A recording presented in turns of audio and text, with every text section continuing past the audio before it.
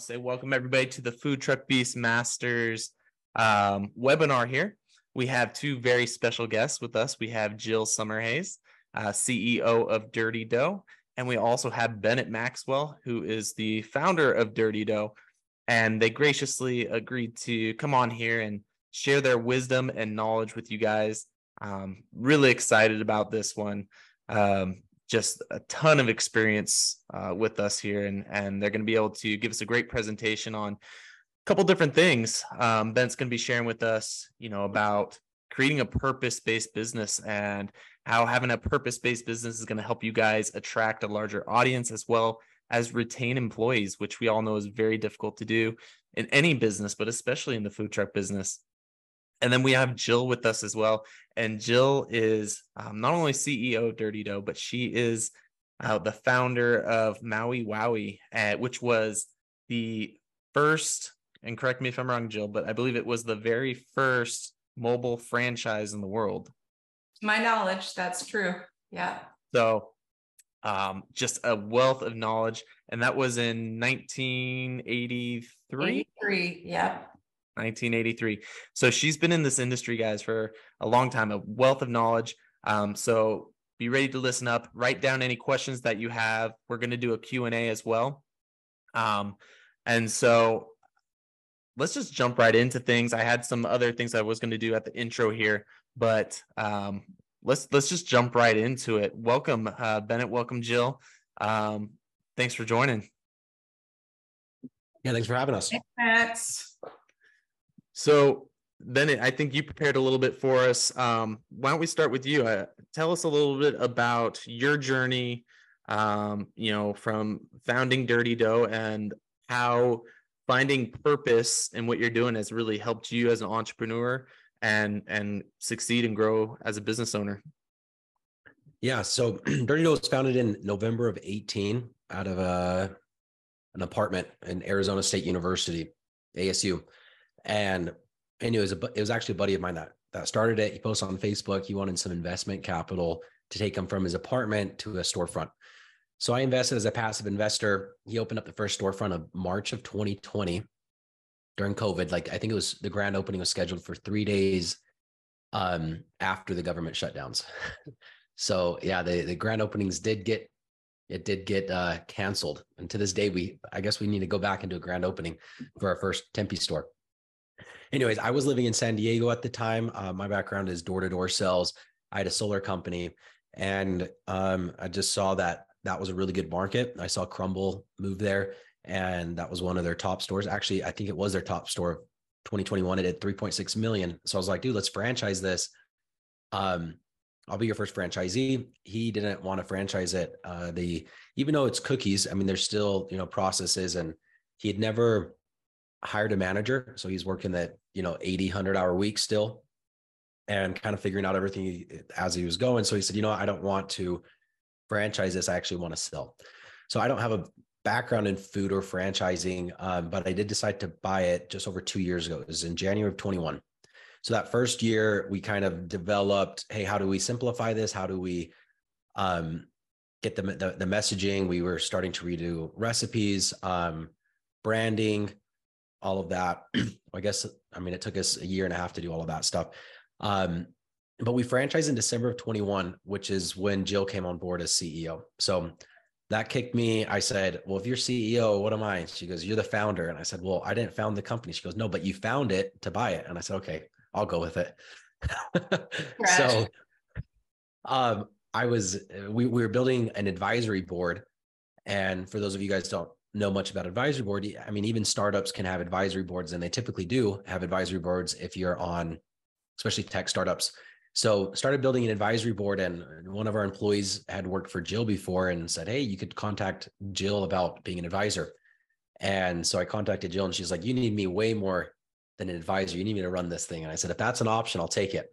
So she came on 18 months ago. And in those last 18 months so she came on the moment we franchised.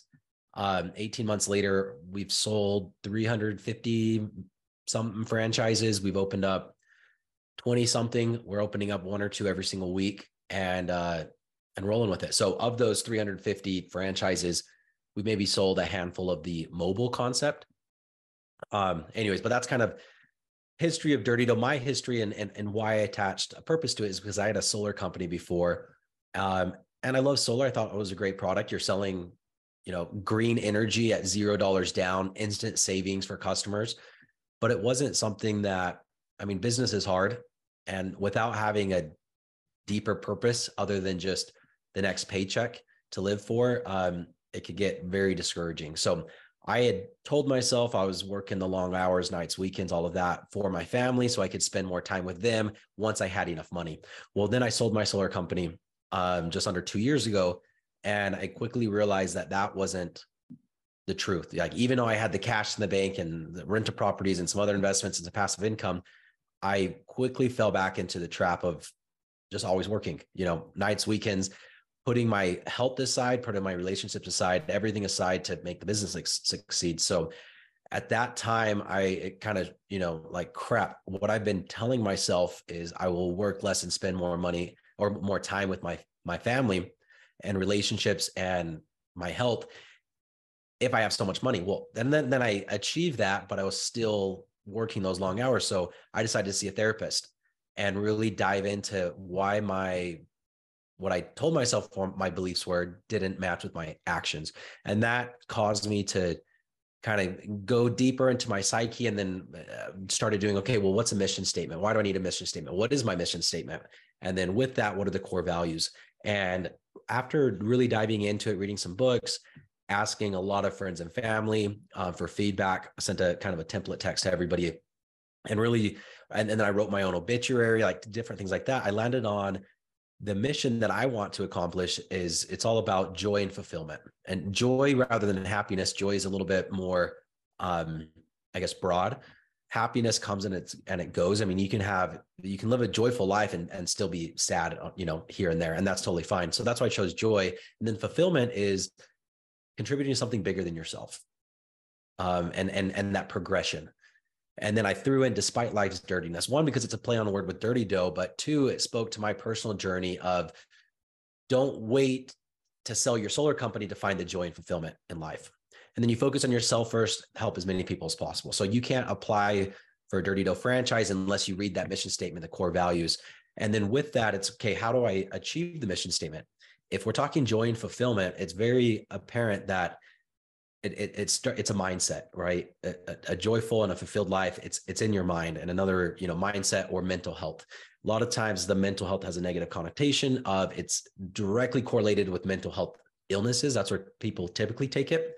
And I want to change that. Like, mental health is, you should be proactive with your mental health. You shouldn't wait until some, mental health illness creeps in before you start working on it. Same thing what we do with, physical or spiritual health, whatever we want to do with that. So the two pillars that we are building to achieve the mission statement is, one is that the mental health or the mindset. And so when you go into our Dirty Dough stores, you look at kind of what is causing this mental health crisis that's going on. And most people are attributing it that the highest cause is social media. And what about social media? Well, our happiness and fulfillment is directly correlated with our expectations versus what our reality is. And what social media is doing is it's setting an unrealistic expectation. So our expectation is constantly going higher and higher of who we think we should be, what we think we should be doing, the places where we think we should be traveling based on other people's highlights reels, where our reality is the same. So that distance is creating that anxiety, depression, sadness. So you're looking at the other competition, everybody kind of has that Instagram perfect cookie, right? It has to look perfect, which again, that's what's causing a lot of the harm. So we went the opposite. We went Dirty Dough is a dirty cookie. Dirty dough means the dough is dirty because we focus on the inside of the cookie. So we do more mix-ins, more chocolate chips. And then we started doing stuffed cookies, and we bought special machines to do 2-layer cookies. And then now we're doing 3-layer cookies. So a 3-layer cookie, you look at a cookie, it looks like a chocolate cookie. Then you break it open and there's a chocolate chip cookie in the middle. And in the very center, there's caramel. So that's an example of a 3-layer cookie. And the messaging behind that is the inside matters most, right? We're focusing on the inside of the cookie. So all of the branding around our company, as you walk up to a Dirty Dough, before you enter on the windows, on every dirty dough, it says, in touch with our feelings, like cookie feelings, or we care about your feelings. Like the messaging starts before you even get into a store. And then you walk in, the first thing you see is typically what's on the inside matters most, or there's a lot of other different messaging, including all of our packaging, whether you order a single, a 4, a 6, or a dozen box. One says life gets messy and that's okay. And one says life is sweet. Different things like that. And what we're trying to build is something much more than a cookie company. It's Dirty Dough is a place that you could come for kind of a pick me up mentally, right? Like, hey, if life's not perfect, that's completely fine. So that's what we started building that around, is just that messaging around the mental health. And then we wanted to take a step further and say, well, how can we actually put our money where our mouth is and donate and actually make a difference? So we decided to go with wellness centers, mental health wellness centers, which are popping up all throughout the nation. I wasn't even aware of these 2 years ago, but I'm here in Utah alone, which isn't a huge state. I don't know. I would guess there's 60 to 100 of these mental health wellness centers, which is a small classroom in a K through 12 school that's been converted to a spot where kids can learn about mental health, guided meditation, breath work, posture exercising, gratitude mindset, and they can come in and they can choose these different activities and see how that affects their mood. So you come in, I'm going to check in, I'm going to say, and here's a list of emotions, right? And it's like, okay, well, I'm here because I'm feeling anxious or I'm feeling sad, and I'm feeling sad on a scale from 1 to 10, I'm a 7. Then I'm going to grab a timer, 10 or 15 minutes, depending on the school, and I'm going to choose one of those activities I just named. After choosing one of those activities, my time goes up. Then I'm going to check in on my way out as well. So I'm going to say, okay, I'm still feeling sad, but I'm on level 2, and I did a guided meditation course following this. I think that works for me, right? So it's teaching kids what emotions are, how to identify those, and then what tools, science-based tools you can use to regulate those emotions. So the goal is to do one of these mental health wellness centers per franchise that we open. And this was something I did just because that was my personal journey. I also have kids that I'm scared to death of, like the world that they're growing up in this mental health crisis that I still feel like I don't know much about. So how can we just, make a better impact on the community more than just cookies or more than just money? And that's why we chose to do that. And the results have been a lot better than what I thought. We get messages, several messages weekly. I got another one just literally this morning. Hey, can you let me know when we're hiring, whatever positions are open? I just want to work for Dirty Dough. And we get that all of the time because people want to be a part of everybody's searching for that fulfillment and that joy. And you do get joy when you help other people, but you do get that fulfillment of like, okay, if I'm focused on making 200 grand a year and I make 150 grand, then I'm not that happy, right? Because I miss my expectation. If I'm expected to make a difference in the community by funding a mental wellness center, it doesn't matter if I made 150 or 200,000. I know that I'm educating kids and I'm making a difference in the world, right? And so if you can get people to focus on the right metrics, then you can have a lot, I guess, you're attracting like-minded people and that aren't going to complain as much on all the small details. Not saying we don't get complaints from our franchisees on the small details, because we do on a daily basis. But it's really helped attract media, franchisees, customers, investors, because people want to make a difference. They want to leave behind a legacy, and we're making it easy for them to do that. So that's kind of that first pillar, is just the mental health. And then I know I've been talking forever, so I'll sum it up here in 30 seconds. The second pillar is entrepreneurship. How do you empower more people through entrepreneurship? Because for me, that's all I've ever done is, 1099 commission only, or owning my own businesses. And it's been very empowering to me. So what does it take to own a business? You need a game plan, you need time, you need money, and you need expertise. So with the game plan, that's what the franchise model is. How can we provide a very simplistic game plan? And what we've chosen to do is pre-produce all of the cookies in these frozen cookie pucks that already have those 3 layers, like I was explaining. We ship those to the franchisees, and then all they have to do is put it in the oven. So we tout ourselves as the world's simplest food franchise model. Again, trying to empower more entrepreneurs by saying, hey, it's still a business. It's still hard to run, but it's a lot less hard than other businesses. And then the time required to run one of these, well, we run with half the employees. So the time is a lot less because that's usually your number one time consumption. The money required to open up a dirty dough versus a crumble were much less than half. And then we rolled out the mobile trailers, which is even half of, a brick and mortar store. So again, how can we get more people involved? And then we've taken out the expertise required as far as baking. You don't need to be an expert baker because you'll never actually mix the cookie dough. All you're doing is putting it in the oven. So that's kind of what we've built. And to sum it up, joy and fulfillment, and we're focusing on mental health through the messaging to the customers, the mindfulness centers, and then empowering others through entrepreneurship by creating a very simplistic model, whether that's a brick and mortar or a mobile franchise, to get more people involved in owning their own businesses. Yeah, man, that you shared a lot for us to unpack there. Starting with, I want to go back to like your branding, and I want to share this with, make sure people are hearing this, especially these food truck owners that are on the call that are listening.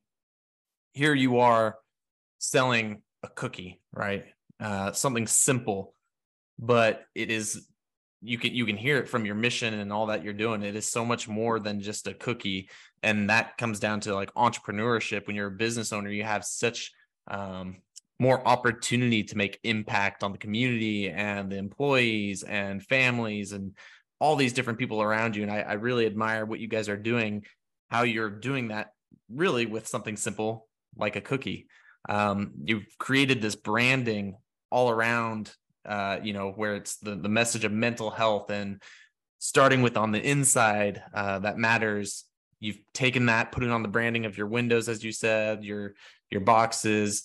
You have your mission statement, all these things laid out. And for those who were on our call that we did last month, that was actually a huge theme that came up, was the importance of having a mission statement, of having these, a greater purpose. So it's interesting to see this pattern as we're interviewing and talking to these different entrepreneurs, of how important and how that message continually comes up, because it really does attract, the right type of employees around you. It attracts the right type of investors, the right type of executive leadership to be around you in your company.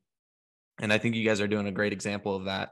And then also, once you have that mission, all these things, you're taking action by helping fund and build these mental health facilities. Now, I do want to ask you a question with that. Now, I would suspect that there's a lot of people out there who are just starting out. They're getting their food truck going. They're brand new to the industry, brand new to entrepreneurship. And they have this mindset of like, I would love to give back to the community, but I can't yet because we're not making enough. How would you respond to them? You make the customer pay for it. I mean, Max, if you I went to a place here in Utah, it's called Malawi's Pizza. Every pizza you buy, and they have it there as you're checking out, they have a big bag of rice and beans. Every pizza you buy, they give somebody, a family, a meal. And now it's rice and beans that'll feed a whole family for a meal. You know what that costs them? Maybe 30 cents, maybe 40 cents. So would you rather buy a pizza for $10 and not give back, or $10.50 and give back? Mm-hmm. So you can build it into the system. You don't have to eat the cost. I mean, I'm just a firm believer that 90% of people, if given the option to pay 30 cents more to give a family a meal, they're going to do it. They're going to, and it's not that expensive. You just need to find the right cause. Like for these wellness centers that we're doing, it's $5,000 each. That's because we're doing a grant. We partnered up with another nonprofit, but like to ask a franchisee for $5,000 after they open up a franchise, and corporate will put up $1,000 or $2,000, then we'll do like a fundraising night. 20% of proceeds for the weekend go to this particular mental health wellness. It's the customers that are paying for it, and we're doing them a service by giving them the option. Because again, every single person, if you said you want to pay $10 for your meal or $10.30 and feed somebody else, we're going to choose the $10.30 90% of the time, because it doesn't make a difference in our life, and it makes a huge difference in somebody in Africa's life, right? So if you find the right nonprofit, whatever you want to give back to, and you build that into your branding, customers will support you. And in the end, you will make more money by doing so. So I would say you don't wait. Take your product, whatever you're selling. If it's a cookie for $4, sell it for $4.10 and donate 10 cents. Advertise that, and you will get more money than you charged for that 10 cents anyway. So you just got to build it in. You have to do the messaging and the branding right is at least the hope that we're going for. Awesome. Love it. Thank you, Bennett. Jill, welcome as well. Excited to have you here as well. CEO of Dirty Dough and also founder of Maui Wowi for those who have joined us late. Tell us a little bit about you and your background, and yeah, we'd love to hear from you. Yeah, I'll add a couple of, well, all right, I'll give you my background first, but you already kind of covered, Max. I've been in franchising for 40 years. Started my own mobile concept in 1983, grew it to about 700 franchisees across the country and did some international as well. And then I started helping successful businesses franchise through a turnkey system. And then, transitioned over to Dirty Dough. I was CEO of another mobile concept as well before that. I have always looked at mobile as just a real cash cow. I have two questions for Bennett when he first approached me. One is, what's the value? What's the give back going to be? Because from my experience, no matter what it is, and you ask the question, how do people that are just starting out afford to do that? I think sometimes we think we want to make a huge contribution and can't, but we can make a tiny contribution, 0.5% of your revenue or a full percentage, or, maybe once a month you're donating a portion of your tips or something. So you can do it on a small scale, but what it does in return is it infuses so much energy back into your company that I think the revenue that you get by this ethereal energy more than compensates for what you're giving back. Plus, it's really a great motivator for employees. So I love the mobile business. I love the mobile concept. I felt like Dirty Dough was, because it was so simple, it was a natural fit for doing the mobile side. We've grown so fast that we have not made the mobile our priority. It's really starting to go now, and I'm super excited about what we're seeing. And so, I've done every event you can imagine over the last 40 years, from a convention of morticians, which happened to be very successful, to fairs and festivals and multi-day concerts, really large things. And it's been really fun. And the great thing about mobile, in my mind, is it puts you front and center of any activity that's going on in your city or wherever. And it's also a great excuse to travel and have a vacation while you're making money on the side. I kind of narrowed down my personal focus of 5 ways to be successful in the mobile side. Do you want me to hit those? Yeah, absolutely. We would love to. I figured since everybody's a mobile operator on the call, that might be interesting. And some of it is very simple, but some has really made a huge difference in the success of my mobile businesses. One of the great things about mobile is you have a captive audience. You're not having to do any marketing to get the word out. People are coming to an event. They're expecting to pay. They know they're not going to pay traditional brick and mortar prices. So you have a little flexibility on your pricing, and it's really up to you how well you do. I'll hit some tips of how to maximize your potential at an event. But I would say the number one thing is to be professional. For being in this business for so long, it used to be that we would have a kind of a cult following. People who go to events. You see them everywhere. We'd see the same faces in our lines. And then after a while, we started seeing their kids in the lines, and, it just became, generational customers, which was always really important. And they would build into their tradition that, at halftime at a basketball game, they always came and got smoothies, and it's just their tradition. So that was very rewarding, but really growing our customers one at a time. And I looked at everything as really with a long tail. You don't have that customer once. And anytime a customer has a good experience, we know that they share that with everybody. And so that's how we built our business at a time when smoothies were not even a word in the country. So professionalism means showing up early. A lot of reasons for that. You can sometimes get a better location. The event coordinators don't have to worry if you're going to show up. They're expecting to make money. They've sold you a spot, and you better be there and maximize that time. It also is great when you show up early, because you can kind of start serving those people that are there prior to the vendors or whatever it is that you're doing. Then the doors open, gates open, people start coming, and you're positioned where some of the other vendors are just barely getting things together and setting up.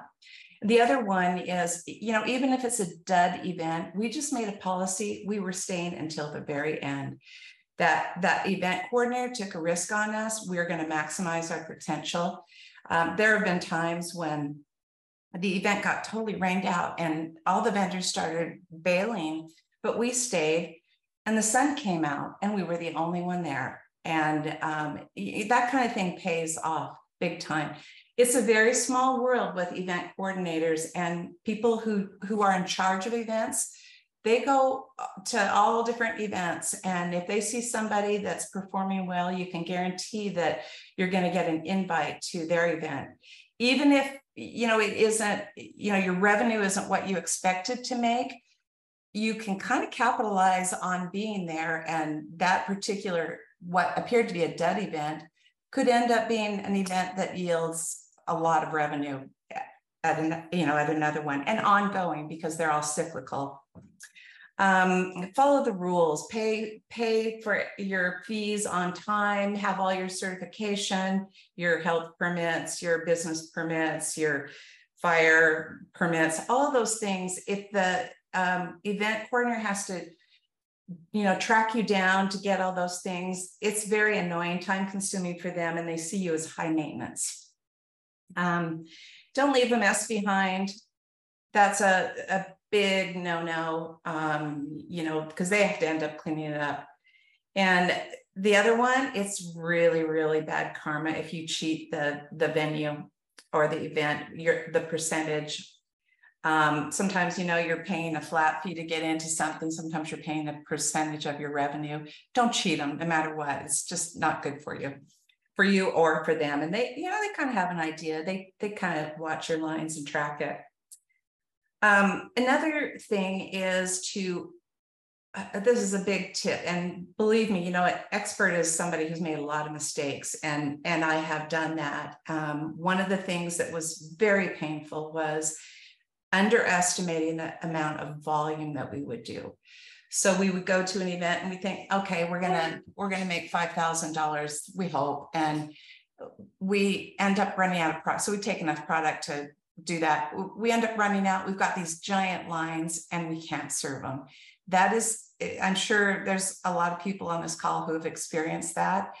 And that is one of the worst feelings in the world, to have those customers and you can't take care of them. So what I do is, if I expect that I'm going to do 5K, I'm going to bring enough inventory for 6K or 65K. And just for peace of mind. And typically, if I set that amount in my mind, I seem to do more. Another thing, and this is really important, you see long lines sometimes and you think, wow, they're doing so much business. But then when you watch the progress of that line, you see that they're not moving forward. It's very slow. So you need to set your system up so it's very streamlined and efficient. That doesn't mean more employees. Sometimes more employees really clog up your rhythm. And it means, what is the most efficient way to do my food prep line? And how do I streamline this so that I can get the most out the window as fast as possible? If that means you're serving too many products, you want to cut it down.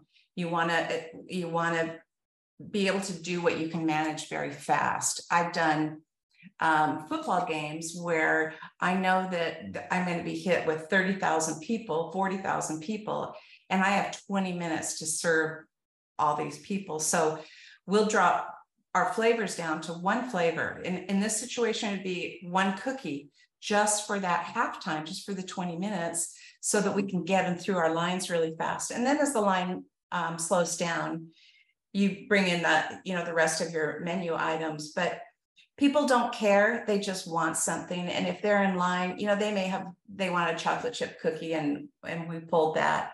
They'll be disappointed, but they're still going to order.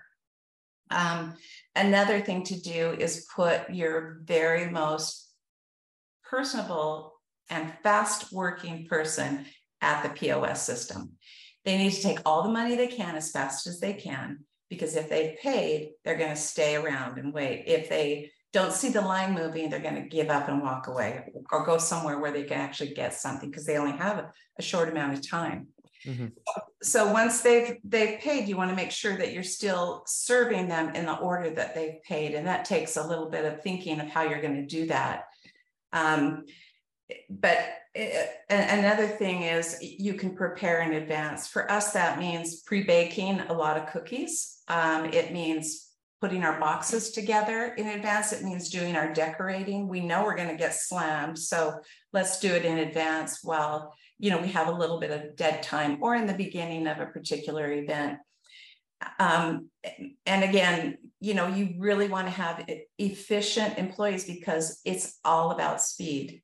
It is all about speed, and I've seen it with my own previous business, where I would have 3 kiosks at a football game. They all have the same amount of opportunity, same people, same opportunity. And based on the different employees, I'll get very different results out of the different kiosks. And it's because of how fast my operators are working. So those people, the ones that are fast paced and good with the customers, they're valuable. You might want to pay them a little bit more. You want to keep them around. Let's see, prep line, I talked about that, just making sure that you don't run out of anything. Fourth thing, and I just have 2 more. This is like a really a no-brainer, but not a lot of people do it. And that is to say thank you. Customer service is so important. And I find that is rare these days, but thanking people for their business, it should be mandatory. Your employees will do what you train them to do. If they're not doing it, it means you haven't trained them correctly, and it's on you. So if they know it's a requirement, they'll do it, especially if you're enforcing it. They also seem to pick up your energy, and if you're enthusiastic and having fun, they will also. If you're pissed off, it's a downer, you're mad that you have to be there, you're irritated at people, the morale just goes down. And I swear to you that goes out into the crowd, and people sense that. They really do. Mm-hmm. So just having a really good attitude, because the mobile event business is not for the faint-hearted. It is a roller coaster. You'll be on a high one day, and then just, what am I doing the next day? So you really do have to just kind of roll with it, and know that's just the nature of the business. You win some, you lose some, but your sales continue to grow, and overall. Number 5 is you need to stand out in the crowd. I did an air show once with 200,000 people there, and we were just lost. We were a tiny little, fish in the sea. And so having the right things to draw attention, whether it's flags. For us with Dirty Dough, we have a bright colored trailer with big cookies on it. We have an oven that has a fan that sends the smell out into the crowds. Smells sell. They do. You don't need to have any other awareness than people will follow their nose to where's that smell of baked cookies. So that was really, really important when we were building these trailers is, how are we going to get that smell out to the crowd? So we paid extra for a fan that would do that. And it does. So color, positioning yourself where you are going to be noticed, having fun. I mentioned that before, but I'm going to say it again. it's just really important to have fun. And then my last tip, which has been really my secret to success, and that is I started a practice in the very beginning when I was trying to grow my business, that I always sent a handwritten thank you note to whoever let me in the event coordinator, whoever it was, thanking them, look forward to seeing you next year or next time. Often I would give them a smoothie or, whatever. In this case, it would be a little box of cookies. They'll remember you. It's kind of a thankless business that they're in. People are just always mad at them, and because they're the police there. So they will remember somebody that shows appreciation, thankfulness, gives them a little something. I've done the same events for 30 years, over and over and over again because of that. And they're extremely loyal to me. They remember. They're not going to take a chance on somebody else when they know what they can expect. My level of professionalism, that I'm going to do all these things that I just talked about. They're not going to take a chance on a competitor, letting the competitor in when they have predictable results and good sales from me, and they know I'm not going to cheat them. So that I think that one is a very small thing that will yield amazing results. That's awesome. That there's a lot of other things, but those are really the basics. That not doing any of those things that I mentioned, I think is going to really hurt you. If you're planning on being in this business long term, that's the way you need to run your business. Oh, 100%. So I do want to open up this time to you guys for Q&A. So go ahead and start putting your questions in the chat there. And I'm going to start it off with you, Jill. Now, you gave us a lot of tips of things that you've done over the last, several years that have proven to give success. Now, you're in this opportunity where you're helping these different franchises grow. I imagine you interview a lot of different franchisees. What qualities and what things are you looking for when you're interviewing somebody to, see if they're going to be a good fit to open a franchise with you? Oh, great question. I have 3 very specific things. Number 1 is work ethic. Are they going to do whatever it takes to make their business successful? Do they have, in this same question, is do they have the understanding of the work that's going to be involved? Sometimes people are misinformed and they think it's going to be really easy. What I want to know is, if they're doing an event in Alabama and there's a problem, are they going to get on a plane and go and take care of that? Or just what is your commitment level? Second one is, are you willing to follow the brand? We have very specific brand standards, and any deviation from that hurts all of our franchisees. Are you going to follow our brand standards? And then the third is working capital. It's not just a matter of, and I know everybody knows what I'm talking about here. When you apply to get into events, you're putting money up front, sometimes 6 months in advance to get into an event that you're not going to see for, 6 months. So are you willing to invest in your business and know that it takes money to make money? So having that working capital always is really, really important. In the early days, I was scrambling between events and, buying groceries with my event money because I was trying to live off of that. And then very quickly realized I needed to set money aside for future events. So I think those 3 things, but the most important of all is, are you going to do what it takes to be successful? Yeah, I think, as I've, talked to a lot of food trucks, worked with a lot of food trucks, I have 2 food truck Facebook groups. Combined, there's about 20 to 25,000 food truck members in it. So I see their posts and things like that. And a lot of them are intimidated by having to pay for an event. And that, generates a lot of fear, understandably, especially for people who are new and haven't taken that leap of faith where they haven't seen the ROI from paying up front. What tips would you have for those folks to help them picking good events to where they are going to see that ROI?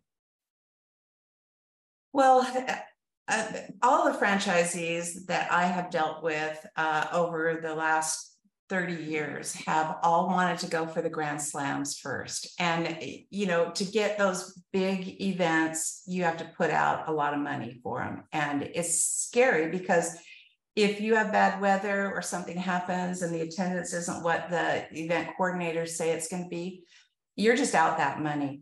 So I have always tried to suggest mixing your calendar up with some smaller things, medium size, and the big ones, so that you're not putting all your eggs in that one basket of that, you know, giant event, which you may not be able to serve fast enough to get that investment back.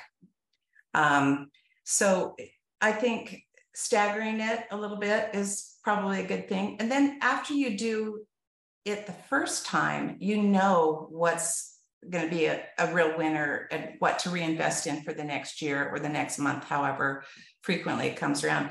But I think it's good to have weekly events like, you know, farmers markets or arts festivals or things like that that come around all the time. You know what to expect, you know how to prepare, and then to take the risk and do some of the really big ones. But I don't always see the big ones as being the most profitable. Absolutely. Bennett, question for you. We talked about when you were working with the very first Dirty Dough. You mentioned how that your buddy, when he was opening it, he was still managing it. He was kind of stuck in the business. You've been able to help grow and expand Dirty Dough.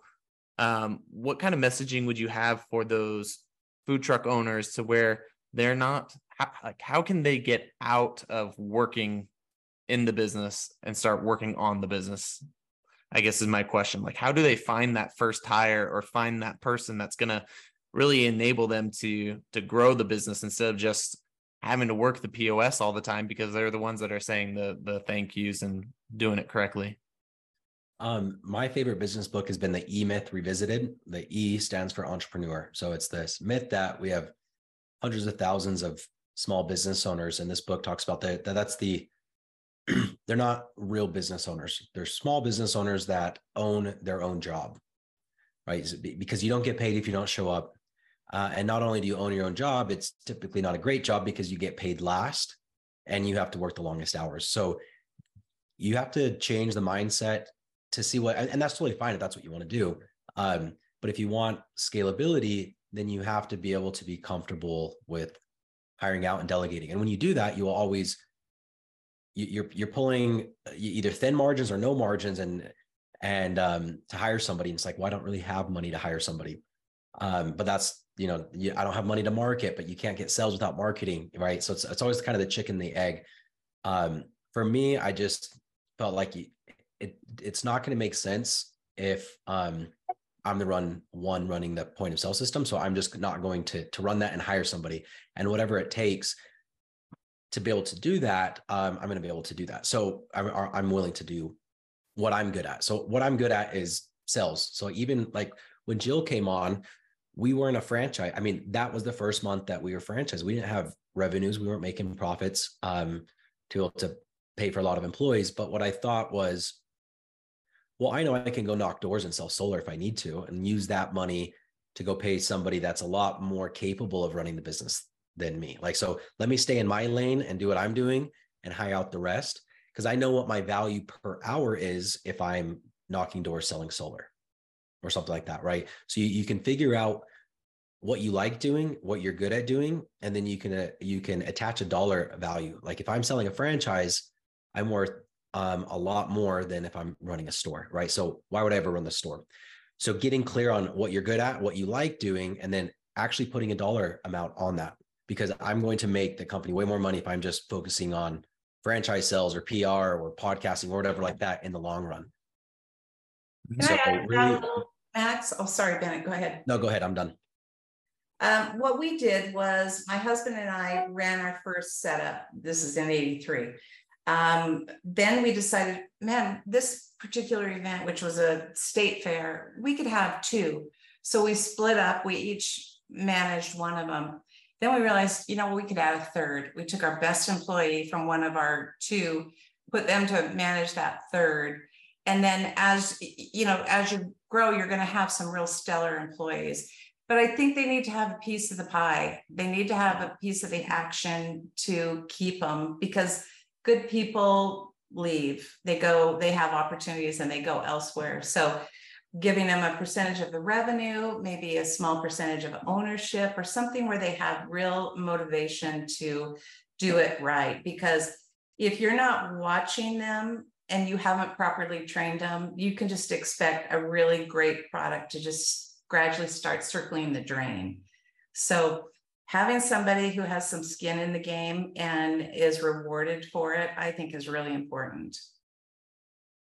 Love that. I think that's something that, a lot of people miss. They think, oh, they can just be supplemented by a paycheck, but giving them a percentage of the sales, giving them skin in the game, that's a game changer when it comes to getting those employees and being able to scale your business. So thank you both. Thank you, Jill. Thank you, Bennett, for being on here. I'm looking at time. We got about 9 minutes left. And so did either one of you have any last comments or things you wanted to share with the group? Go ahead, Bennett. I've already talked a lot.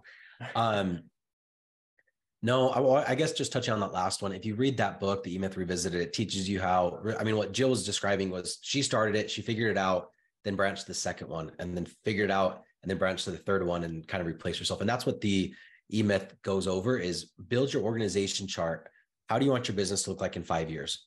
So you have a CEO and you have a CFO and you have, a sales director and then a salesperson and all of these positions. And maybe you have 30 people, maybe you have 20, maybe you have 50. I don't know. And then if you're the only person, you fill your head in every single one of those, which seems like a stupid activity. But then what you do is you start at whatever, one of the lower positions, and you figure it out. So it's like, okay, well, I am the customer service employee. So what does that look like? What are the hours that I work? What is the pay that I receive? What is the equity percentage that I receive? What are the standing operating procedures? And you build that out and write it all down. And then you hire that position and then you promote yourself to the next position. So you go from a salesperson to a sales regional. And then what does that pay structure look like? What are the hours that they work? What are the commission structures? What is everything that they do? And then you write it all out and you learn it inside out. Then you hire that. Then you go to the next position. So you do need to figure out as much as you can in the business, so you know if employees are telling you if they're bullshitting you or not, and also so you can provide them more support. But you slowly, gradually replace yourself one position at a time. Awesome. Thank you, Bennett. I'll tell you one thing, Max, that it was a big aha to me. And that is one particular weekend it was a Saturday. I had 10, they were kiosks at the time. And it was back when we just did cash. Nobody paid with credit card or anything. I had 10 kiosks going in the city at the same time. And I was home. I stayed home. And my doorbell, late at night, my doorbell rang, 10 different groups coming and handing me wads of cash. And I thought, oh man, I'm onto something here. And that was a real rush, I'll tell you that. It's also logistically very challenging. If I were to do it again, I would have somebody managing that team, receiving the money and depositing it into my account. But if it's done right, and that means a lot of oversight, it is an incredibly profitable business to be out there doing mobile events. That's awesome. And Jill, I see you shared your emails in the comments there. Someone was asking how to get a hold of you guys. So I see your email there. And then I do see we did get a question. I don't know if you guys want to answer this on this call, or you could do a one-off with them, but they are asking, how much does it cost for you as a franchisor to onboard a new franchisee? So I don't know if that's something that you'd want them to reach out to you directly and discuss, or if you guys feel comfortable sharing that on here. I'm not sure does it mean, how much does the question mean? How much does it cost to become a franchisee, or what is our cost to onboard? I think it is how much they said, how much does it cost you as a franchisor to onboard a new franchisee? So how much does it cost? Like if you had to estimate to bring on a new franchisee is what I'm getting their question is. That is really hard to define because we have onboarding support that goes for 3 or 4 months, and then there's further support after that. So we have a whole team that does that onboarding and training. And then we have, once you open your store, then you have store support. I wouldn't want to put a number on it. I couldn't put a number on it right now, but it's quite a process. Understood. And then someone else was asking, and again, for lack of information on it, they asked, how do you handle tax? And so I think their question is, how do you handle tax when you have multiple franchisees? I'm not sure. They're responsible for paying their own sales tax. So we don't touch it. We take our royalties off of their net after the sales tax has been taken off. So we don't want to have that liability. Awesome. Well, thank you again, Jill. Thank you, Bennett, for your time, for being on here. I didn't get a chance to really introduce Food Truck Beast to you guys because of the technical delays at the beginning. But for those who are on, again, Food Truck Beast, we're on a mission to really help entrepreneurs in the food truck space achieve the freedom that they're looking for and crush their goals. And people will ask, well, what is Food Truck Beast? And it's kind of in between a company and a community. So as I mentioned, we have some food truck Facebook groups where we share tips, tricks, and things like that. But then we also have technology that we're providing to food trucks. So we have a CRM system that helps them gather emails, gather phone numbers, be able to text message their customers, send out their schedule, different promotions. We've also partnered with a payment provider. So we have a POS and payment side to Food Truck Beast. And then we also have a coaching program. So Bennett, you're talking about, hiring out and bringing on a team. I brought on a team of coaches. So if someone's interested in working with a food truck coach, we do have food truck coaches available as well. To learn more about that, you can go to www.foodtruckbeast.com/call, and you can book a call with me directly. And then we can talk more about the coaching program. And if you're interested in our payment processing, you can go to foodtruckbeast.com/payments. And our goal, our vision for Food Truck Beast really is, some of you guys might know, today and this week is NRA. So the National Restaurant Association is going on in Chicago. And we want to be able to host one of the very first food truck events of that size, where food trucks can come from all over the country and participate and network and get to know each other. So that's our goal. That's our mission of where we're driving to. We want to create that community. So if anybody wants to learn more about that, you can go to foodtruckbeast.com/call. And Jill and Bennett both shared their emails down below in the chat. So if you want to reach out to them and talk to them directly, you're more than welcome to do so. But thanks everybody for joining. I appreciate you guys. Thank you so much, Jill. Thank you, Bennett, again. You guys have been great and shared so much knowledge with our guests here, with people participating. So thanks again. Thank you, guys. All right. Take care. Thanks, guys.